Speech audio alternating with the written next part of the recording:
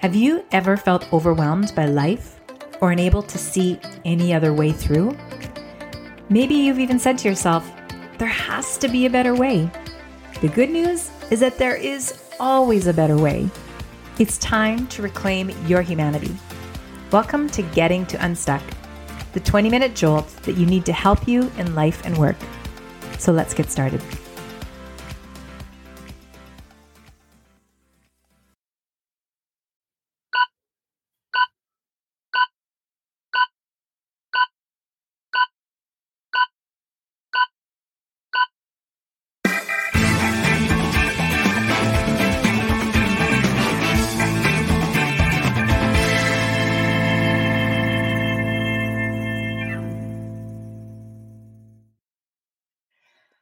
Hey, good morning. Good morning. Happy first Tuesday of the month of February. So for wherever you are, over in Colin's part of the world, you are probably digging out from an insane amount. Yes, we are. Oh my goodness. Yeah. Well, if you're just joining Wonderland. us, the Wonderland, that's what we'll call it. We'll call it a winter wonderland. So welcome to the show. If you're just joining us, today is a part of our Teamwork Tuesday conversations.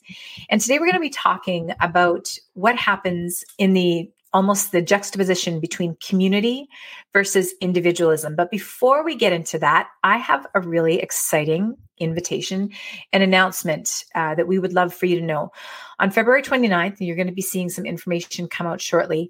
We're going to be doing our first live workshop, and it is going to be about how to lead like a coach 101. So we're going to be talking about how we can reimagine dialogue at work. So we're going to do some teaching about helping you build those skills. And there's actually going to be some practical applications right there live in the workshop. You can follow us. We're going to be making the announcements shortly about it. And we look forward to it. And we hope to see you there. So Carol and Colin, today we're going to be talking about community in the workplace, but not just about the nice side of community, but actually helping us to understand what it looks like to build it.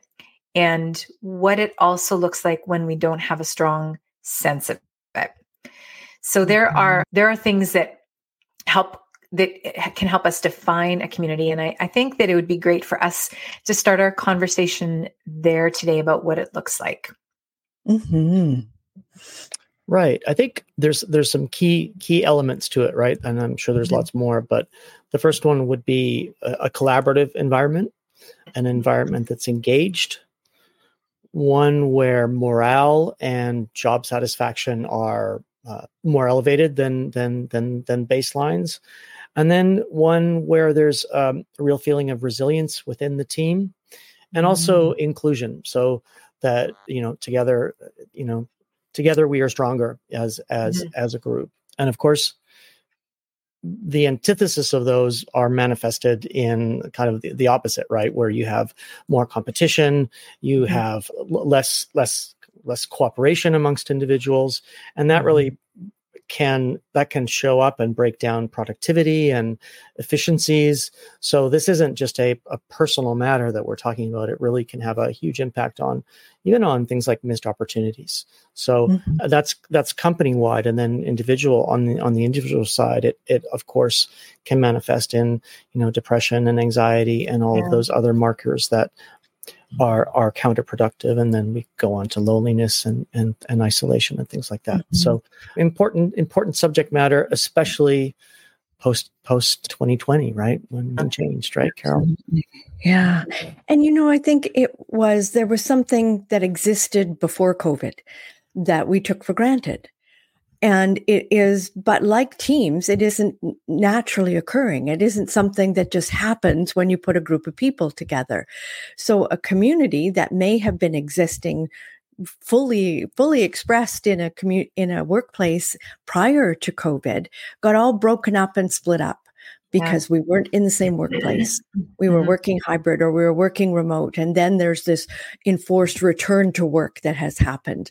And as a result of that, I think people have forgotten or maybe never had the experience of what it is like to work in a community setting in a workplace. because it doesn't happen without some forethought and some effort and work put into it. You know, Colin, you and I met in a workplace that has stood out for me as being absolutely remarkable. Playground, which was a division of IntraWest, was one of the most amazing places that I have ever worked. And the motto that we all held, and I think we took it very as seriously as we could, was we work to play. That's right. And it was emulated throughout the organization. And you opened the elevators at HQ, at head office. There was a hopscotch painted on the concrete to walk in. So and there were puzzles and things all over the walls. And it was clearly intended to be a place where people had fun. But more than that, what happened was these incredible relationships were built in a relatively short period of time. Mm-hmm. I worked there for about 5 years. And the connections that I made were just, they're still deep in my heart and really connected with people around the world. Mm-hmm. What do it's you interesting. It's interesting that what came out of that culture, though, were a whole lot of exceptional coaches, which is interesting that I hadn't thought about that until just now. Mm-hmm. But that culture was, based on play, right? But also based on sort of shared spaces and allowing creativity. And there was that sort of, the rule in brainstorming, right? That you can say anything and there's no judgment. And this is a place of creativity and expansion. And we're creating, stages upon which people live their lives and create memories and legacy. So the ambition was lofty, right? Because you're placemaking and things like that. Mm-hmm. But it was just this completely egoless, creative, almost, not like a think tank, but those places, those capsules that they put people in just to go crazy with wild ideas. And we did that every day. Yeah, we did. We had that opportunity. Yeah. But I forgot how many coaches came out of that environment. So what does that say, right? What is that saying about the idea of we work to play, right? Well, there was a real invitation for that kind of collaboration. And what happened out of it was people felt like they could be fully expressed. So there was that wonderful alignment of purpose, which was, we worked hard. It wasn't all play, that was for sure. There were many, many long hours and many, many events and things that we attended and worked on that took us deep into the night. But there was the shared fun experience too. And there was this sense of being able to lean on each other. Whenever there was a big event that occurred, everybody came in and helped. And that's where I think of that raising a barn idea that happens in community, in rural places like you grew up, Crystal. Yeah. Yeah. I was actually thinking about that. One of the interesting things that you said, Colin, about how what community provides is, and what it provides for the organization, but for the people inside that, one of the words you used was resilience. And I don't think that that's a word that we, inclusion, that seems very obvious. Engagement seems very obvious. Resilience is actually, I can see it. It just is not as much of an obvious thing. But if we think about the ways that helping to build resilience in our teams, what that provides for the individuals and for the team. If we think about setbacks, and I think about, so in terms of community, Carol, referring to that, I think about my parents. I'm from a central Saskatchewan, and my parents live in a very tiny town. We joke that it would be like 500 people if you counted the dogs twice, right?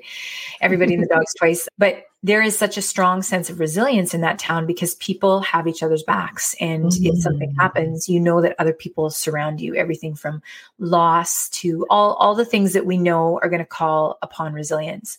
Mm-hmm. And as leaders and as team builders and people who lead teams or maybe are part of teams, I think it's really an important attribute to community that is perhaps not so often given enough airplay to talk about what that provides for people, because the opposite of that is the individualism, which leads to isolation. And Colin, you talked about this already.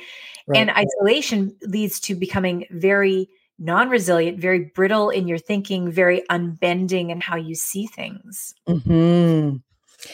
You know, one of the things when we were talking about this episode yesterday, Crystal, that you said that I think defines community is that it is an actual connection. Yeah. So it is when people feel like they've got that ability to go to someone or some group of people and they are connected in a way where they're accepted. Mm-hmm. And they know that whether it's a good time or a bad time, they're going to have somebody to talk to. Yeah. And there is that sense of camaraderie that allows you to know, oh, this was a tough day, but you know what? I got my team together with me tomorrow. It's going to get better. Yeah, exactly. Yeah, exactly. It goes back to that conversation we had also about the perfect cocktail, right? So it's also on the leader to know the ingredients that he's putting into that community, and to be attentive to people that might have an issue with boundary setting, or there might be social anxiety there as well. So that just for the leader to be aware of the cocktail that they're making, it's live and it's organic and it's human.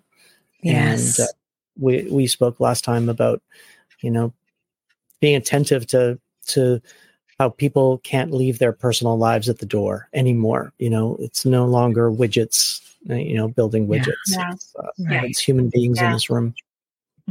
Yeah. The interesting part about that is that in some of what I have read, and certainly the people I've talked to, sometimes widget building builds the best communities, because they know we're all here building the widget together and we better be a community. Otherwise it's going to drive us crazy. So there's some interesting camaraderie and collaboration that happens in those communities. But it is about, when we talk about it, what defines it? Well, we know kind of what defines it and what the outcomes could be, but how do you create it? Yeah. Exactly. So as you said, Colin, if you're a leader looking around thinking, well, I want to build community, doesn't everybody? What is it? So what are those factors that take it from being just a workplace to being a community of people in a workplace? I think you have to start with that concept of a shared microvision or a shared vision for that workplace. We often work with organizations that have incredible strategic plans and beautiful visions and missions, but some good work to be done would be to look at what is the cohesive mission and vision and values and the attributes, the tone of voice, even the language, like even a small brand promise for that individual team that everybody can get around. Because I think it's about creating a shared common vision for that group, for facilitates alignment, right? Yeah. Yeah. Yeah, exactly. Yeah. People feel like they're attending something that's important to them too. Yeah. That's right. And the other piece in the reading that I've done and in the teams that I've been working with, it's also remembering that we need to have those elements of play. There needs to be a social connection. So is it a potluck at lunch? Is it an opportunity to go out together? Because while playground, we said we work to play, we lived our words. We actually had organized social events where everybody was invited to engage. And that was the team building part that had us feel like we were a community, was the fun that we had together. Yeah. Well, we also knew that we were creating spaces for fun for others too. So that was like also a collective mission. So we would have fun together, but we were also creating fun. So our goal was, it was a double whammy on that play. But that's a really good point, Carol. A lot of people forget about play, and humor, and it's time for some fun again. And we all got so serious. and a sense of lightness in some way, right? Like finding things. And it's amazing because humor, like a smile, is like the universal. It is the universal thing that we would do, even if we didn't speak the same language or anything. There's a smile and humor is there. I think the third thing is about communication. And because there is an intentionality in what we're talking about around community. So, and not a heavy-handed, which is boundaries are important, but communication around how we communicate with people in a way that they feel heard, that validates them, that they feel like it's a safe space, but it's also an accountable space so that they can have the freedom to be able to show up and embrace it, So when people are put into what's often kind of, the kind of the stereotypical like team building exercises. And I think of things like from the early 2000s, the show The Office and all the crazy things that Michael Scott tried to get them to do, right? Like well-intended sometimes, but misled a little bit. But when we're forced into things without either clear understandings or anything, if the communication is not clear, then it pulls us back into a place of feeling isolated again. And we can be in the middle of a team and be in the middle of all these great things going on. And we can still feel like we're not welcome to be a part of it. It's and I think so that's the interesting thing that comes back around to us as leaders and to the people that are listening or finding this conversation is, do you have even, do you understand how to draw people into community as well?